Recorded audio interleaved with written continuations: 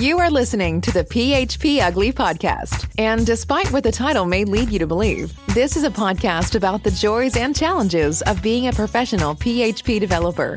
Your hosts are three passionate developers who make a living coding and who live stream every week to discuss coding, projects, work, tech, and running a business. And now, here are your hosts, Eric Van Johnson, John Congdon, and Tom Rideout. You're listening to episode 195 of PHP Ugly. I'm your host, Eric, and with me, John and Tom. Hello, hello. I said John right in the middle of a drink, and then I remembered, oh wait, I'm not waiting for him to respond anywhere. Then I don't know. I fumbled that one. No, you did fine. How are we all doing? Well, you were saying before the show, it's been a week. Oh, It's been a week. It's been a shitty week.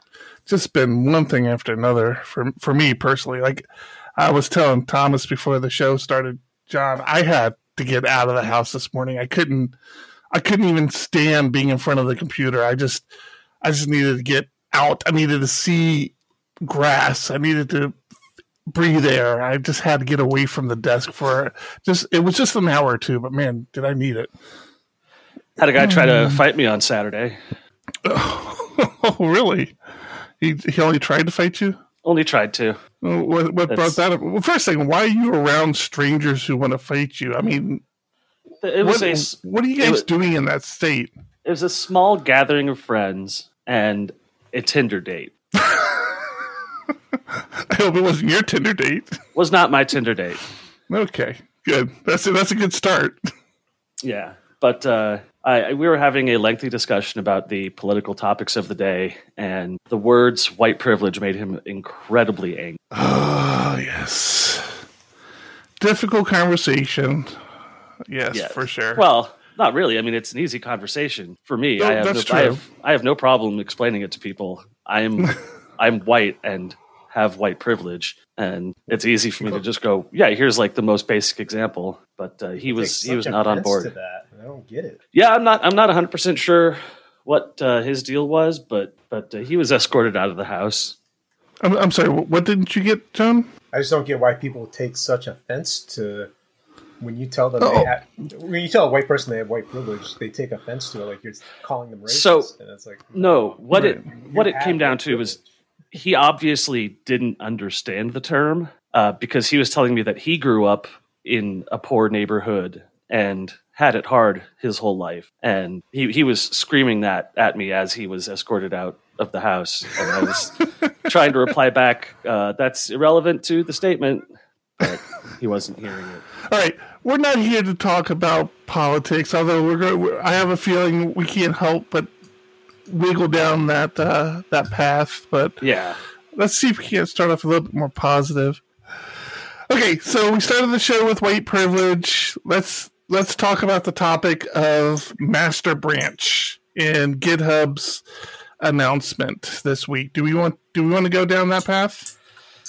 Yeah, I guess. Yeah, let's talk about GitHub has plans on replacing the default Master Branch with another naming convention.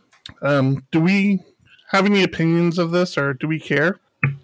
I don't see any issue with changing it. What's the harm with if you can make one person feel more inclusive or included? What's wrong with changing a convention that has been set by that doesn't really mean anything? Yeah, I think this is far less of an issue than some people are making it out to be, and I think the people who are making it out to be a giant issue are just full of themselves and need to shut up and listen more. So you feel okay? So I will play devil's advocate here. I don't care as long as there's a standard and there's an industry standard. I don't particularly care. I remember when there was a push to rename the master slave configuration of disk. Yeah. And that made sense to me. This doesn't make that much sense to me. I think it's a little bit of a reach. I mean, words have contextual meaning, and the content of how they're being used is meaningful.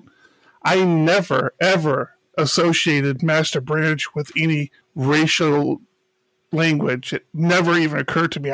Same way I don't think of master bedroom as a racially motivated term or anything else. Master does have a meaning beyond the racial meaning.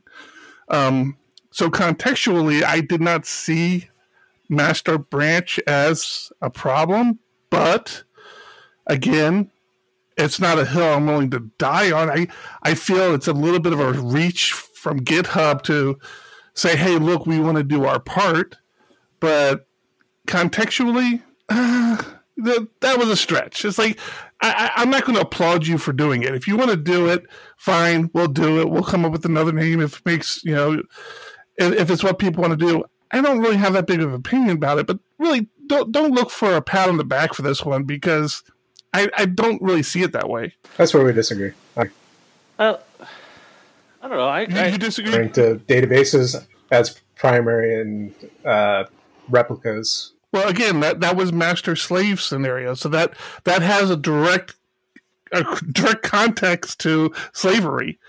But master branch, master bedroom, master degree, master is used in a lot of different places where it doesn't have a racial meaning behind it. I felt master branch was one of those contexts. So again, I'm not worried about changing it. I think GitHub was looking for more of a yay, thanks for doing this sort of response, and they got that, I guess. But I don't know. I mean, you say you felt it was kind of in that context. Why would you have ever thought that? Not necessarily that it's in that context. It's more of if I would. Oh, I totally lost you there, John. I didn't hear a word you just said. I can't hear anything.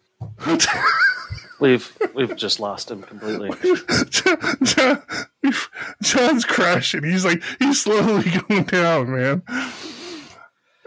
I think it doesn't really matter. The thing that you have to be aware of are false advocates. And this is an issue right now where the opposing group is trying to say that they represent BLM or minority interests, when in reality they're making absurdist claims and comments in order to incite people being upset. And, if there are people, now if you get into the internals group in PHP right now, there is a lot of conversation about this kind of stuff going on, about who is it we're representing, and are they actually complaining? Do they actually have a problem with what's being used?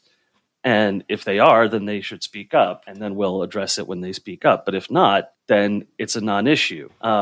There are flaws in that thought process as well. If you have terminology in your environment that discourages people of color from involving themselves, then you can't ask them to speak up because you're already inherently excluding them in some way. So it's a common sense balancing act. And you have to weigh how much it actually matters and how much it actually affects problems, creates problems. You could already dynamically name your trunk branch anything you wanted to. GitHub is just changing the default value. So it's not going to affect old projects, and it'll only affect new projects if they decide to stick with what the default is set to. So it has literally no, unintended consequences. Right. And master is, among the Git community, considered not the best term anyways, because trunk far better describes the intention of that branch. That was the old CVS terminology, wasn't it? Trunk? Yeah. So, but now what's interesting though is when you do a git init, that's what creates the master on your local machine, isn't it? Possibly. I'm not 100% sure. Yeah, it's just a convention. That's what they started out with in Git, but it really doesn't mean anything. Right. So the only point being that if you're using GitHub and it defaults to another name, you have to know to take care of that locally. And I assume they'll put instructions for that for newbies. Obviously I'm not worried about it. I like to make people think I know what I'm doing. John, you seem like you had more input before we lost you, though. I wanted to give you a chance. No, all I was saying was that if you can make one person feel more included in your organization. There's no reason not to do that. Interesting. Okay. Quite simply. It's, again, master means nothing in Git. It's just a convention that was set by the creator. I personally prefer production. I know trunk was or CBS convention, but again, it was a convention. That's what we push to production. So why not have a production branch, a develop branch, a staging branch, and that's what you use. Mm-hmm. Yeah, I don't know. I think the biggest thing I've seen is the people who are adamantly against it. Where I don't know if I've seen any of those arguments. Why would somebody be adamantly against it? I mean, what's there to be against? Have you seen people on Facebook? Yeah, I mean, there are valid concerns. I literally haven't, and I'm proud of that fact. Okay, there are valid concerns for changing conventions that people are accustomed to, but it's the adamantness that I think is funny, because I just look at that person and go, "Oh, now I know who you are." But it's also the people that are so against any sort of reasons to be politically correct. All we caught was the politically correct part at the end. Yeah, you're having a rough go at it today, John. sorry. So over this audio issue. It's usually me. I'm usually the one that struggles, so this feels good. It feels good not being me. Yeah, I think I get the gist of what you were saying, or where you're going with that, John. Yeah, the thing is conventions are conventions. I mean, when you start a job at a new company, chances are they're going to have a convention, and you learn to adapt to that convention. But whatever it is, why they have it is, is none of your business. Well, I mean, it might be something you can discuss, but it's not really. You don't want to go to a new job and start saying, "Well, I don't like these conventions. Let's change all this around," because people may not like you. So I've heard. I don't know. I'm not speaking from experience. All right, we've already talked about that too much. I didn't know if it was a big topic or not. I didn't really see the need for it, but again, didn't really care that it was happening. But I did see a lot of conversation about it, and so I'm like, let's talk about it.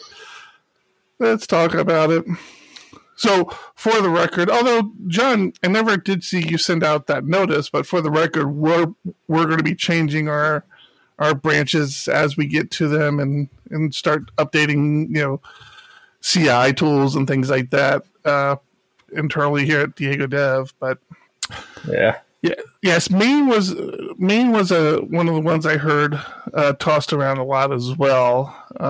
Somebody mentioned Maine, Prod, Production, Trunk, and there's plenty out there. I think that's going to be the thing, and until Git. If Git actually changes it at the command line, that would probably become the convention, because everybody's too lazy to change it. But until that happens, I'm not so sure there is going to be a convention. I mean, just everybody's just going to do whatever's comfortable. I agree with John. We've been doing dev, test, stage, and why not prod? Why not product? I'd probably go prod just because it's shorter. We do dev. I'd probably do prod, but it's like, why wouldn't you do that? It becomes very clear, but I don't know. I'm not worried about it. All right. Also, John, it seems like it's your noise gate. Oh, so somebody in chat is giving you some information there, John. Yeah, I closed chat down. For some reason, my switching inputs guys go to crap every couple of minutes. It's just a nightmare right now. I'll see in Skype that it goes from using my Yeti to something else. It's just crazy. And I see you switched headphones. I told you I was having that problem with my headphones. This was my fault. They were low on battery earlier, and I forgot to charge them. Oh. My fault. All right. No worries. All right. So we started talking about how hellish a week this has been, and I had a double dose of just sort of hellish issues. The first one fortunately worked itself out okay. Deploy HQ went down in the middle of a production deployment. Well, that's good. What are the odds of that happening? Jeez. I don't know, but I got no response whatsoever about if the push succeeded or if it failed. I don't know which tools executed or didn't execute. It just thought that the deployment was still running when it came back up an hour later. So that was interesting. Yeah, so did it actually screw something up? Because I know with our deployment tools, like it doesn't actually switch over until it has a successful, hey, yes, this is deployed. I've confirmed it. I'm switching over to this deployment. It didn't appear to actually break any. It looks like the push was successful. Perfect. It just didn't communicate back to the reporting server. So yeah, we had a fun problem this week as well. The client, we jinxed ourselves. Actually, we were just talking last week about how this one client was happy with their product, and we go to deploy it on a server, and they're seeing issues. It's like these little weird little glitches here and there. And it was one in particular that really, like, the developers were like, that doesn't make sense. I should be catching this in dev. There's no way this should be working in my development environment and breaking on the server. And it turned out it was a difference between them testing, and it wasn't their fault. It was the Docker configuration for that project was set to 7.2. And the server was set at 7.3, and apparently between those two versions, 7.3, if you don't define a variable that you're passing, it throws an error. Where in 7.2 it didn't, and it was like, are you kidding me? Like, this one little edge case is what we have in our code that this actually caught. It was some function call. I'm trying to remember what it was, but No, it wasn't a function call. Yeah, well, it was a function call. He was actually they were running compact, which is a Laravel command, and passing the variables. No, so that it's not Laravel. That's PHP. Compact is PHP. Mm-hmm. Really, I never knew that. Yeah. I could be using compact in my straight PHP code. Uh-huh. Well, goddamn! Today I learned this. I thought that was a Laravel convention. That's fantastic. Oh, anyways, they were using. Well, that makes sense because that's why that's what broke, right? So they weren't defining one of the variables that they were sending to compact, which I guess wasn't an issue in 3.2, but in 7.2, but in 7.3 it chirped and broke, and of course the client saw that. And we're like, hey, yeah. I know you have a demo. Just want to make sure we get the application to you a couple of days early so you can play with it. Let us know if you have any questions. Yeah, I got a question. Why is this broken? I'm like, what? Unfortunately, that wasn't the only problem he saw. He found another bug, but we got them both fixed. So, yeah, I was a bit beside myself when I saw him email us saying that he ran into a problem right away. Oh, man. And so were the developers. The developers had no clue as to why they weren't seeing the problem. And then one of them figured out, oh, hey, look in the release notes in 7.3. This is something that they changed or fixed. I guess it was actually a fix. So it wasn't actually a backwards breaking change because it was actually a fix to a bug, but it just made the issue more obvious.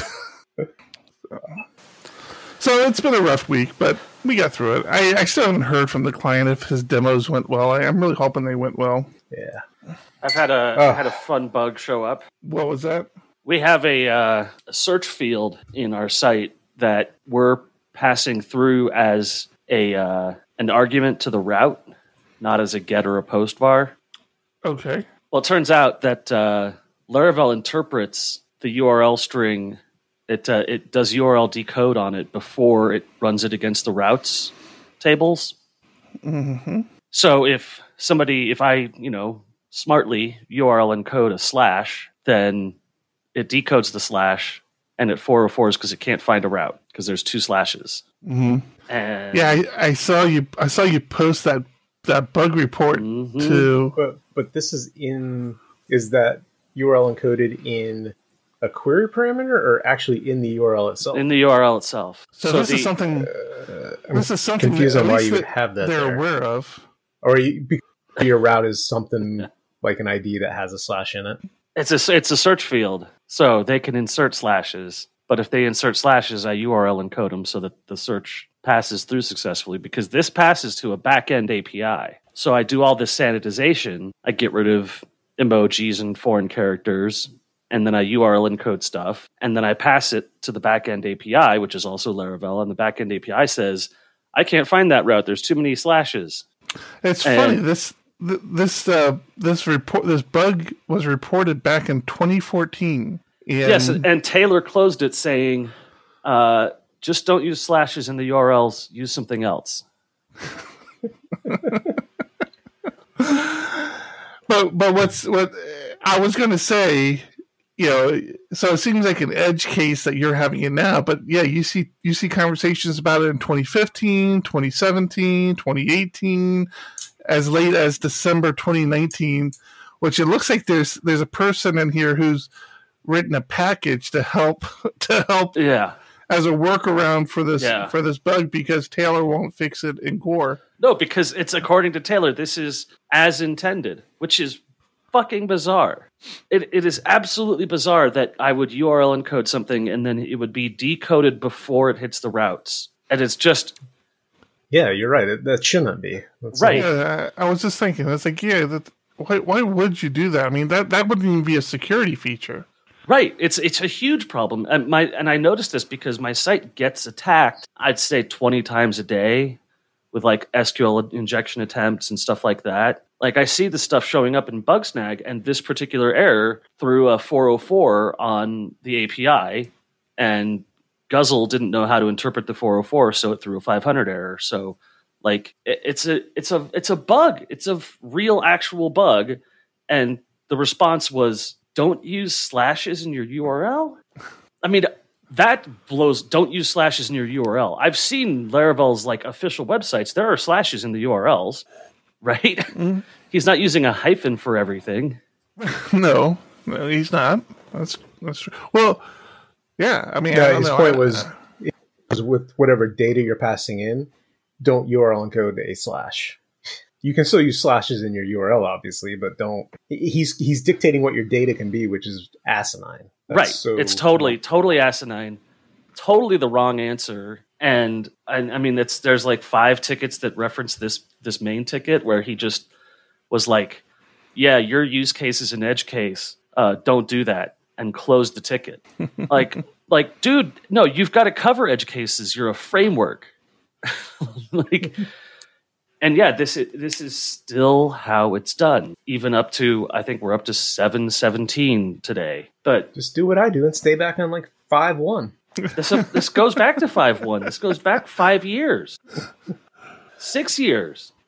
All right, man. I'll tell you, fix it and submit a pull request. That can be closed.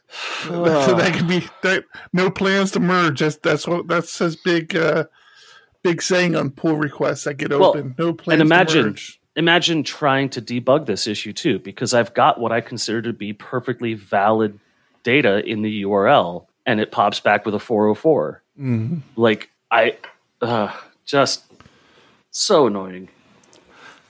So we talked about facial recognition last week, and that last week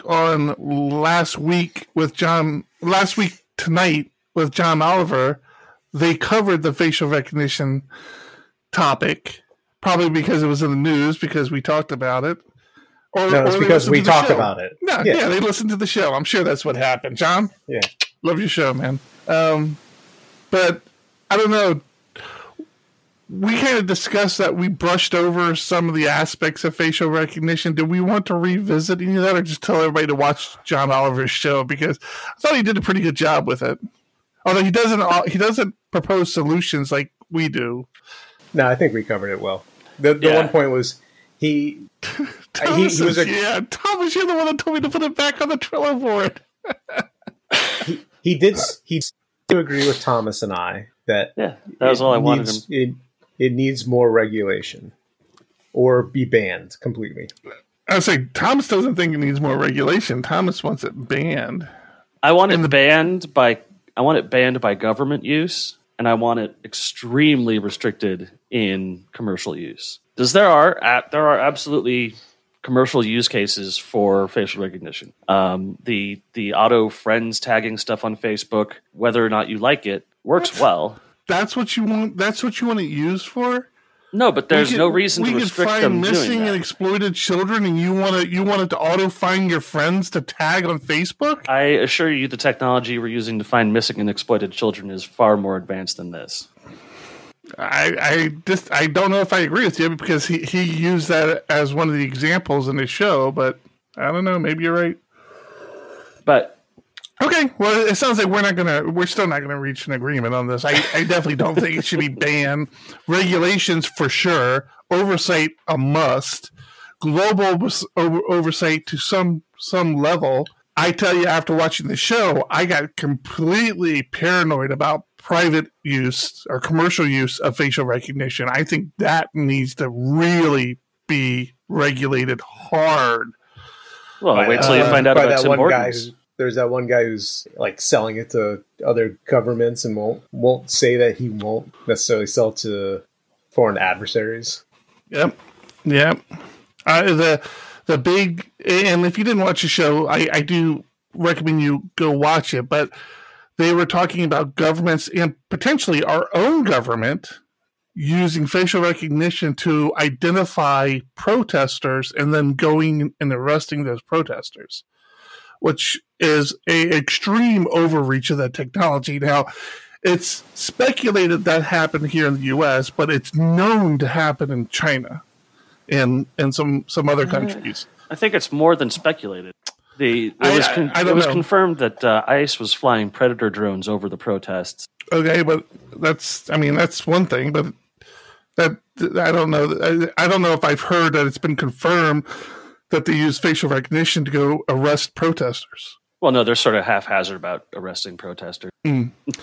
So it's that sort of use case that has to have some super strenuous oversight on it, in whether talk about the legalities, and I don't know, man. That was a scary one. And then some of the commercial use, the one where the guy in the restaurant takes a little side picture of a woman sitting next to him, and then all of a sudden he's able to the facial recognition is able to identify her and figure out all her social media accounts, and he was able to do a little cyber stalking. That freaked me out. I mean, that's the sort of thing that shouldn't be allowed. But yeah. On a similar note, Tim Hortons, a journalist in Canada, decided he was going to look at the data that the Tim Hortons app had on him, and discovered that it knew where he worked, where he lived, where he went on vacation, and how long he was on vacation, and everything you could possibly know about a person through tracking their location data.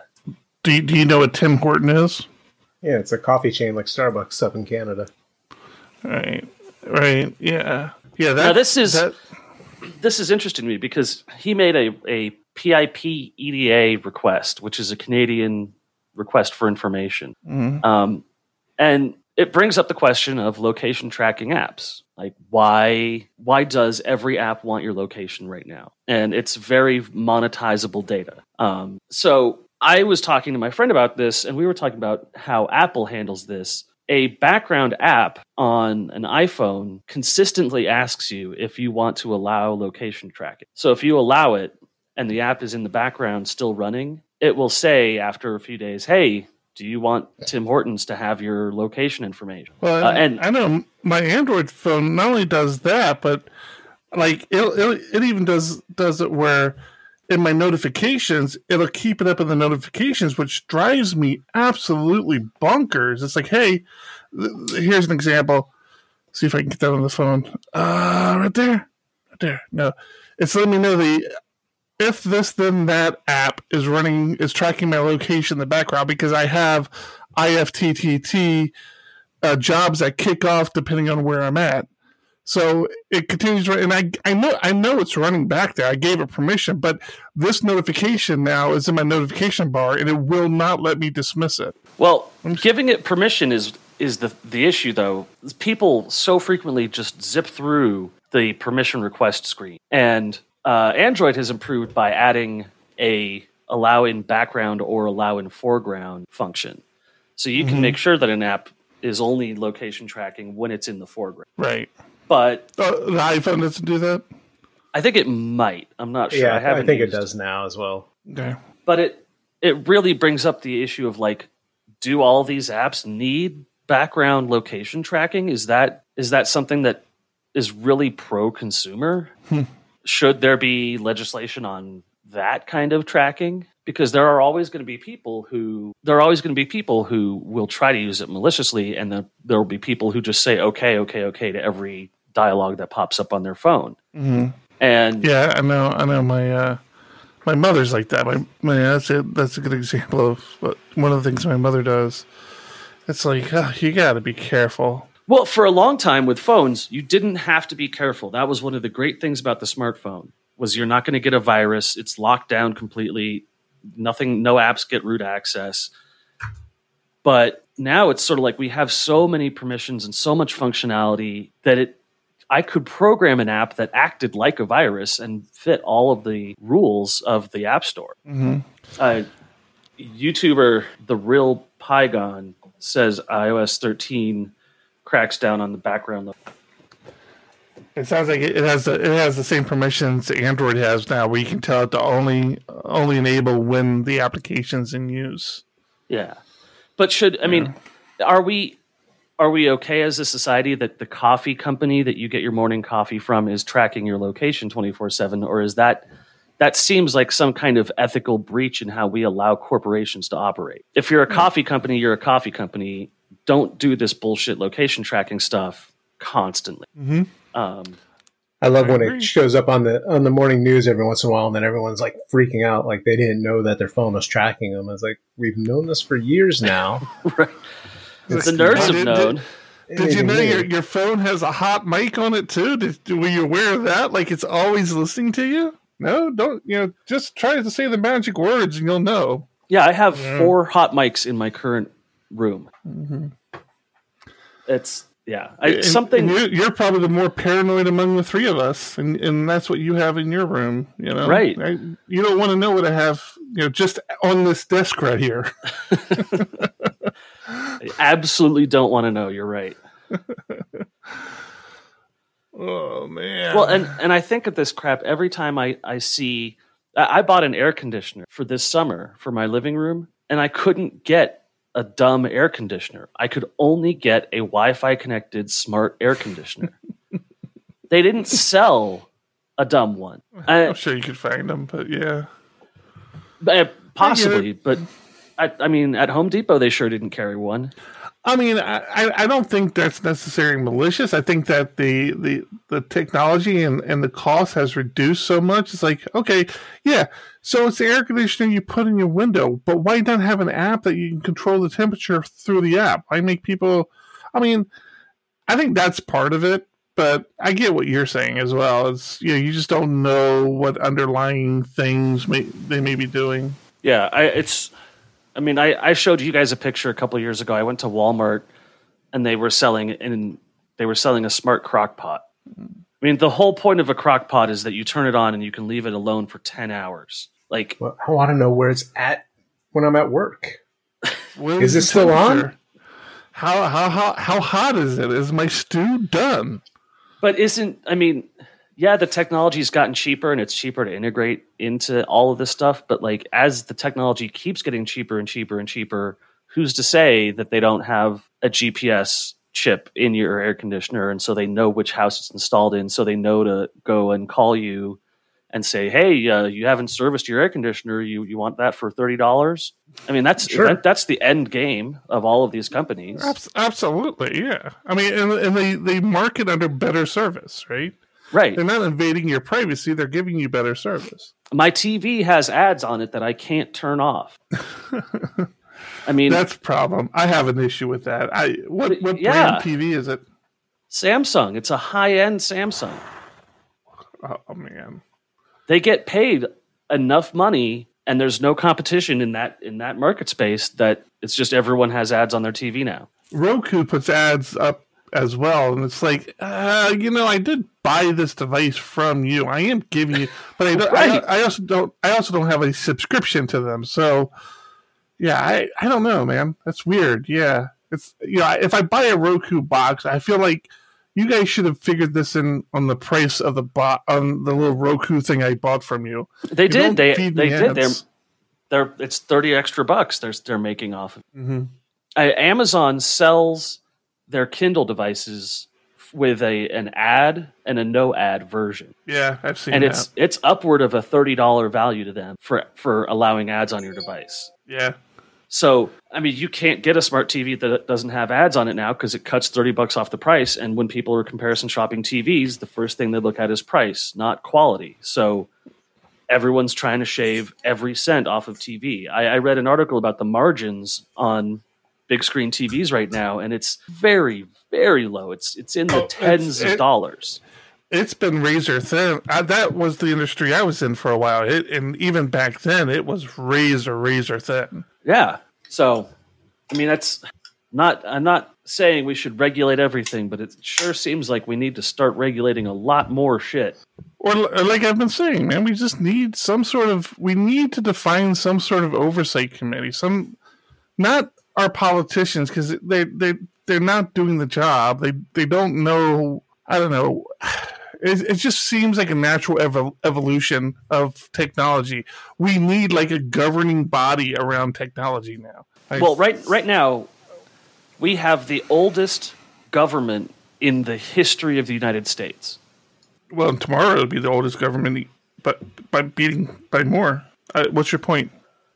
Is that like every day is the oldest government in the history of the United States? The people, the officials. The president, gotcha. Okay. The president, the House, and the Senate are the oldest that they have ever been in history. Gotcha. On average, and we're dealing with cutting edge technology that is being rolled out overnight to millions of people. If there's a chart on Reddit that showed how long it took to get 10 million users, and it was like airplanes took 15 years to have 10 million regular users, and Pokemon Go took 4 hours. Shit, we've been streaming for 2 years. We have like 150. Yeah, think about how much we're setting that curve back. Good God, we're doing a terrible job. Hey, Matt. We can't even get the UN to agree on numerous things. Yes, I agree. We touched on this last week, yeah, about having some sort of global, and it can't be, I said government, it can't be government. It has to be some sort of humanitarian sort of organization that does it. But then who's going to enforce it? Well, I mean, John, stop making good points, okay? If you're going to make good points, just mute yourself, please. That's what Stallman and the new project have been trying to do for a long time, is say, like, listen, that's true. As this moves forward, your privacy is getting destroyed, and you're just not noticing. Mm-hmm. Yeah, I don't think Stallman's a great example because he's a little bit extreme. He's the Bernie Sanders of open source. He's the wizard of open source. But yeah, that's true. I mean, so then I get this article that says 845 gigabytes of explicit photos, chats, and more are leaked from dating apps. And it turns out that this one security research group had a tool to just browse for open buckets on S3. And they found don't tell me this. Oh, really? And they found that this one company, this one sort of mega company that owned 8 sites or something like that, had just stored everything that was ever sent through their system on an open bucket. Open bucket, yep. And they didn't name the company? They did. Oh. Some of them I don't want to say, but... it's right here, right? It's Herpes Dating. Here. Herpes Dating. There's a site called Herpes Dating. Cougaree, X-Pal. Herpes should date. Gay Daddy Bear. Oh, man. These are some awesome names. G-Hunt. So these are all apparently owned by Chengdu New Tech Zone. Oh, so they're all owned by the same company. Right. Okay. But this is the kind of thing where it's like, yeah, if you're not using Signal to send your communications, you don't know where they're going. And I had this article up earlier, and they had. Oh no, I'm sorry. If you click through where they published their findings on VPN Mentor, they show some edited photos that they had downloaded. Yeah, 845 gigabytes. That is a lot of data. Yeah. Yeah, but unfortunately, I never had to go on a dating app, so I can't understand. But I'm glad. I'm so glad I don't have to date in this world. I mean, I've never dated, shit. To be honest. I got married. I married the woman I dated in high school. We dated in high school. We dated for a few years after high school. We got married. So, like, I never had to date as, like, a real adult. And I'm so happy. I'm so happy I didn't have to go through that because, man, it seems like such a pain in the ass. How about some coding stuff? Oh, please talk to me about coding. We got Matt talking about something in chat if you're interested. He says, so I used this one package and the guy who made it opted to do such a overhaul between 6 and 7 that all my code using it was garbage. So I forked it to make my own. Yeah. Well, welcome to backwards breaking changes, Matt. This is unnecessary backwards breaking. Because if the 6 branch just Thomas supported started. 7, Mr. Wilson, you're right. How you doing, buddy? I shouldn't. Oh, damn! See, my buddy Andy calls me out. I'm sitting here. I'm bad-mouthing dating apps, and that's where he found his wife. So. Now I'm the jerk again. Thank you. Thank you, three bagger. Appreciate that. I got no problem with that. I found a couple wives on dating apps.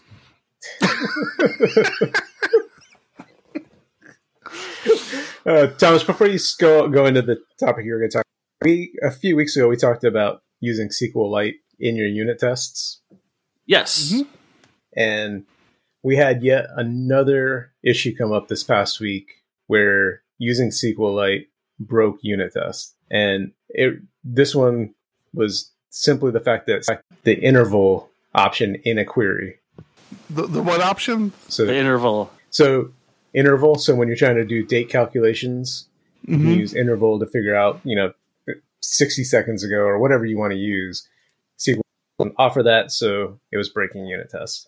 Just something else to think about when you're trying to decide how you're going to run your tests. And we forgot to mention that when we talked about it the first time, there was actually an article that one of our developers posted in Slack that went along with that. I believe I added that to the show notes. So if you look back about a week or two ago, you should probably see in the show notes there was an article about using SQLite in tests. But yeah, I mean, I think.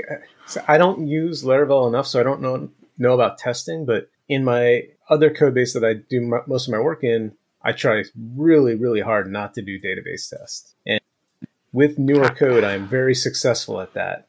How do you work around not doing database tests? You don't interact directly with the database. You mock. You introduce mocks.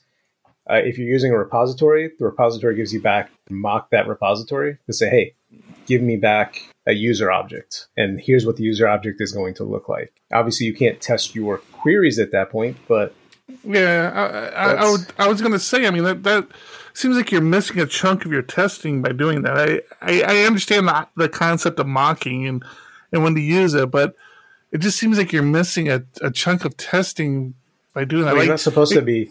You're not testing the database. You're testing that your code works. All right.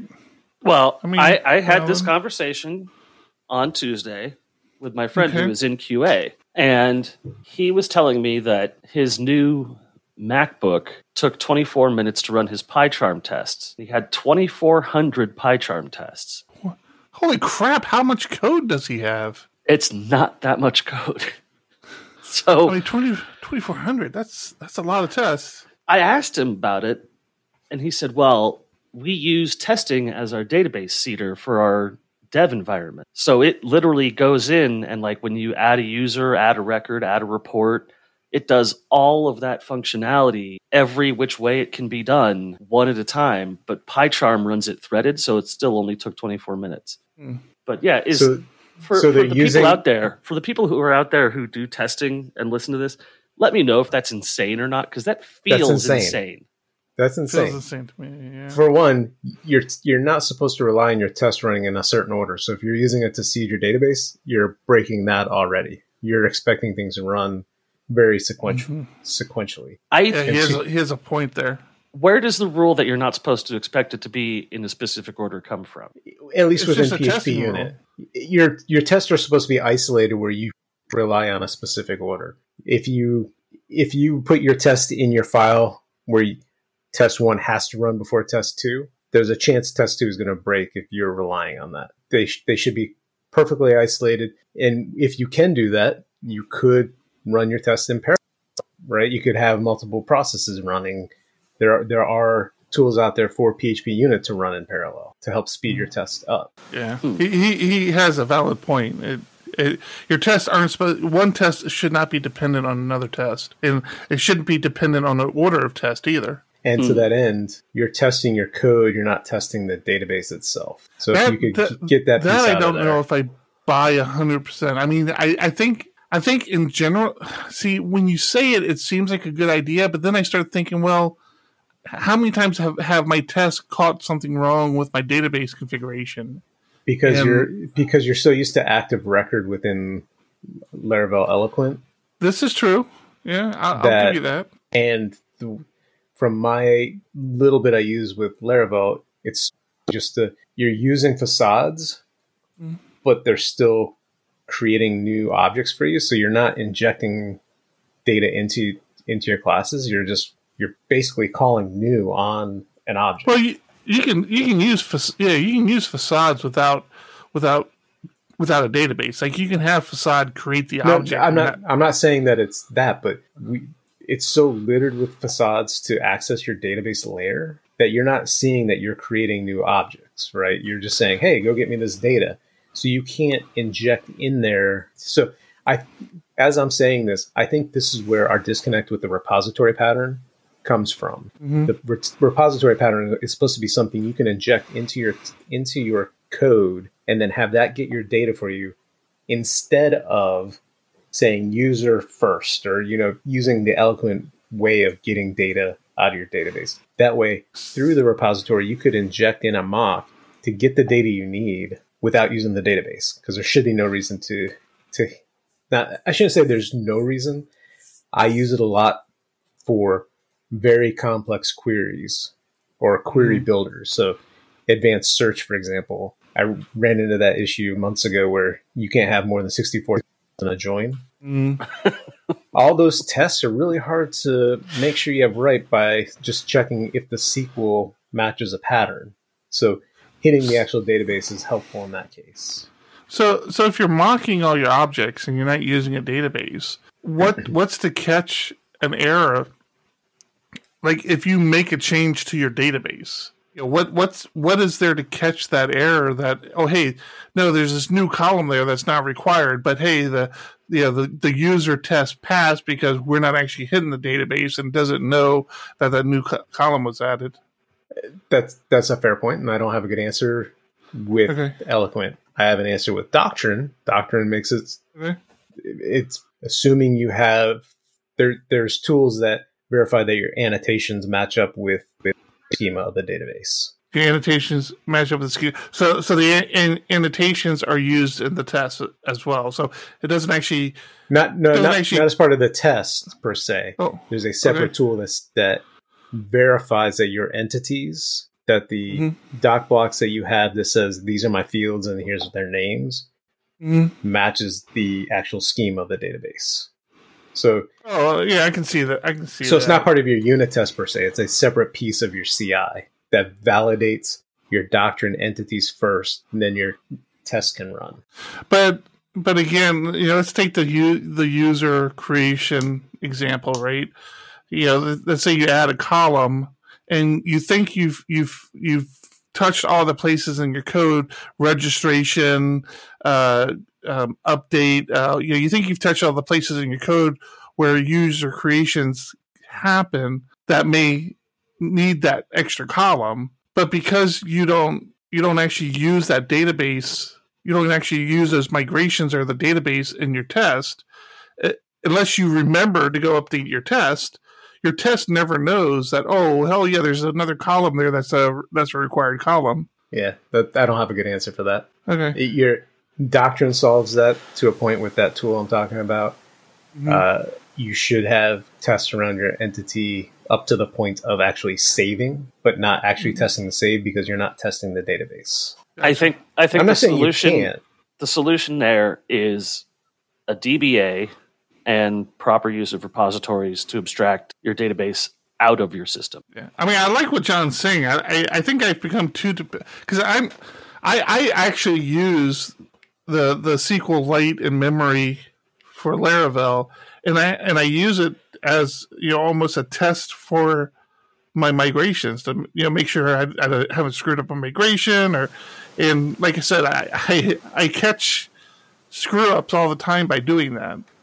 So, I mean, I see the benefit, but obviously we've discovered a lot of drawbacks recently of using SQLite, and I'm not a fan of using a real database either. So I could see a benefit of testing just your model to a SQLite where you're not really relying on those, the edge cases of interval and other things that aren't supported in both.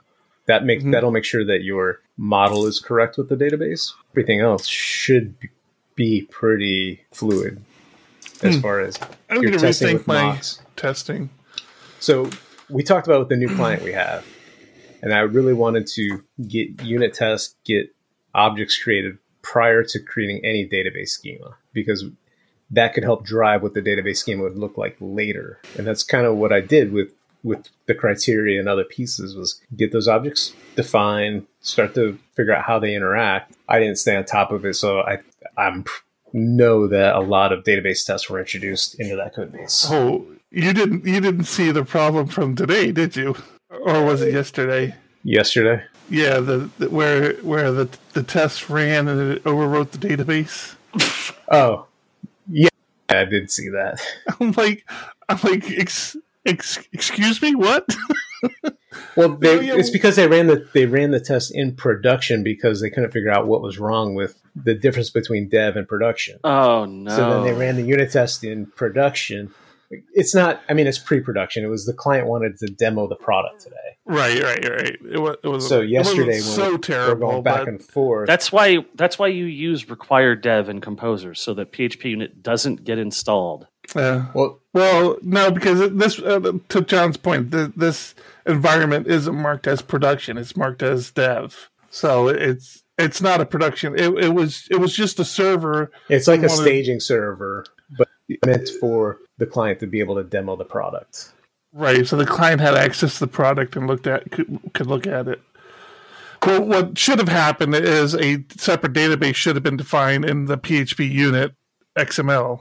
Is what should have happened, but that didn't happen. PHP unit has like a no commit mode too, where everything is run in a transaction and it's rolled back at the end of the test. Yes. That's interesting.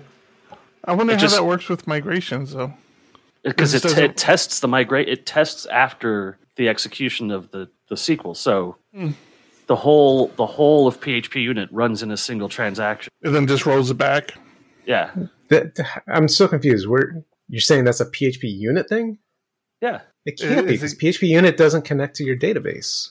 Your application does. I put in database transaction, like begin transaction and roll back in my testing suite. So anytime I'm interacting with the database, my setup is a start transaction and my teardown is a rollback. Okay, so it's a Laravel PHP unit feature. Yeah. We're getting a lot of feedback in chat about this. Jesse, I assume you're on a delay, so by now you know it wasn't actually a production database.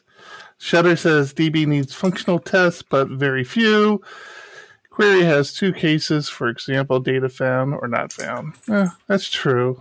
I never actually test what.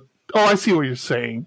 So like you'd query data and you say, does this user have an email address? Is that in the data? Yeah, I see what you're saying. That does make sense. Yeah.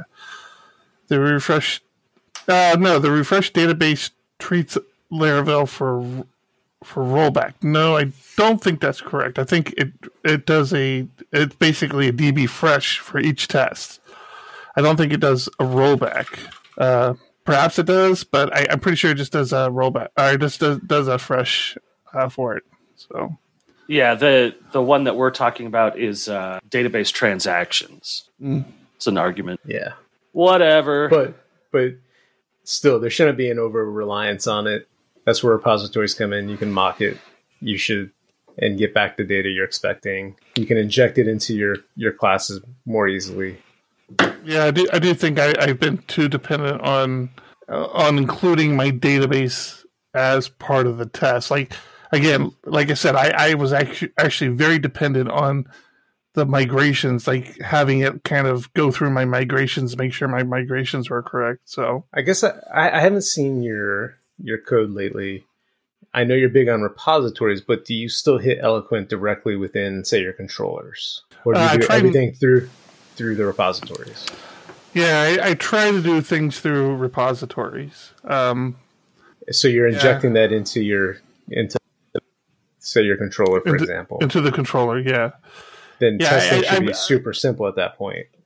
I've been trying to do it. I've been trying to do a new pattern where it maybe this isn't a good idea, but I've been trying not to be overly dependent on the repository pattern, because I know I have a tendency to go to that too frequently, and especially if it's not actually needed, or if it's not actually implemented correctly. But so I try to say, okay, if I do the rule of, what's the rule of three? I call it the rule of three, is if I make a call to a particular database, to a particular model with a particular query more than twice, I move it to a repository. So that's a refactoring pattern of rule of three.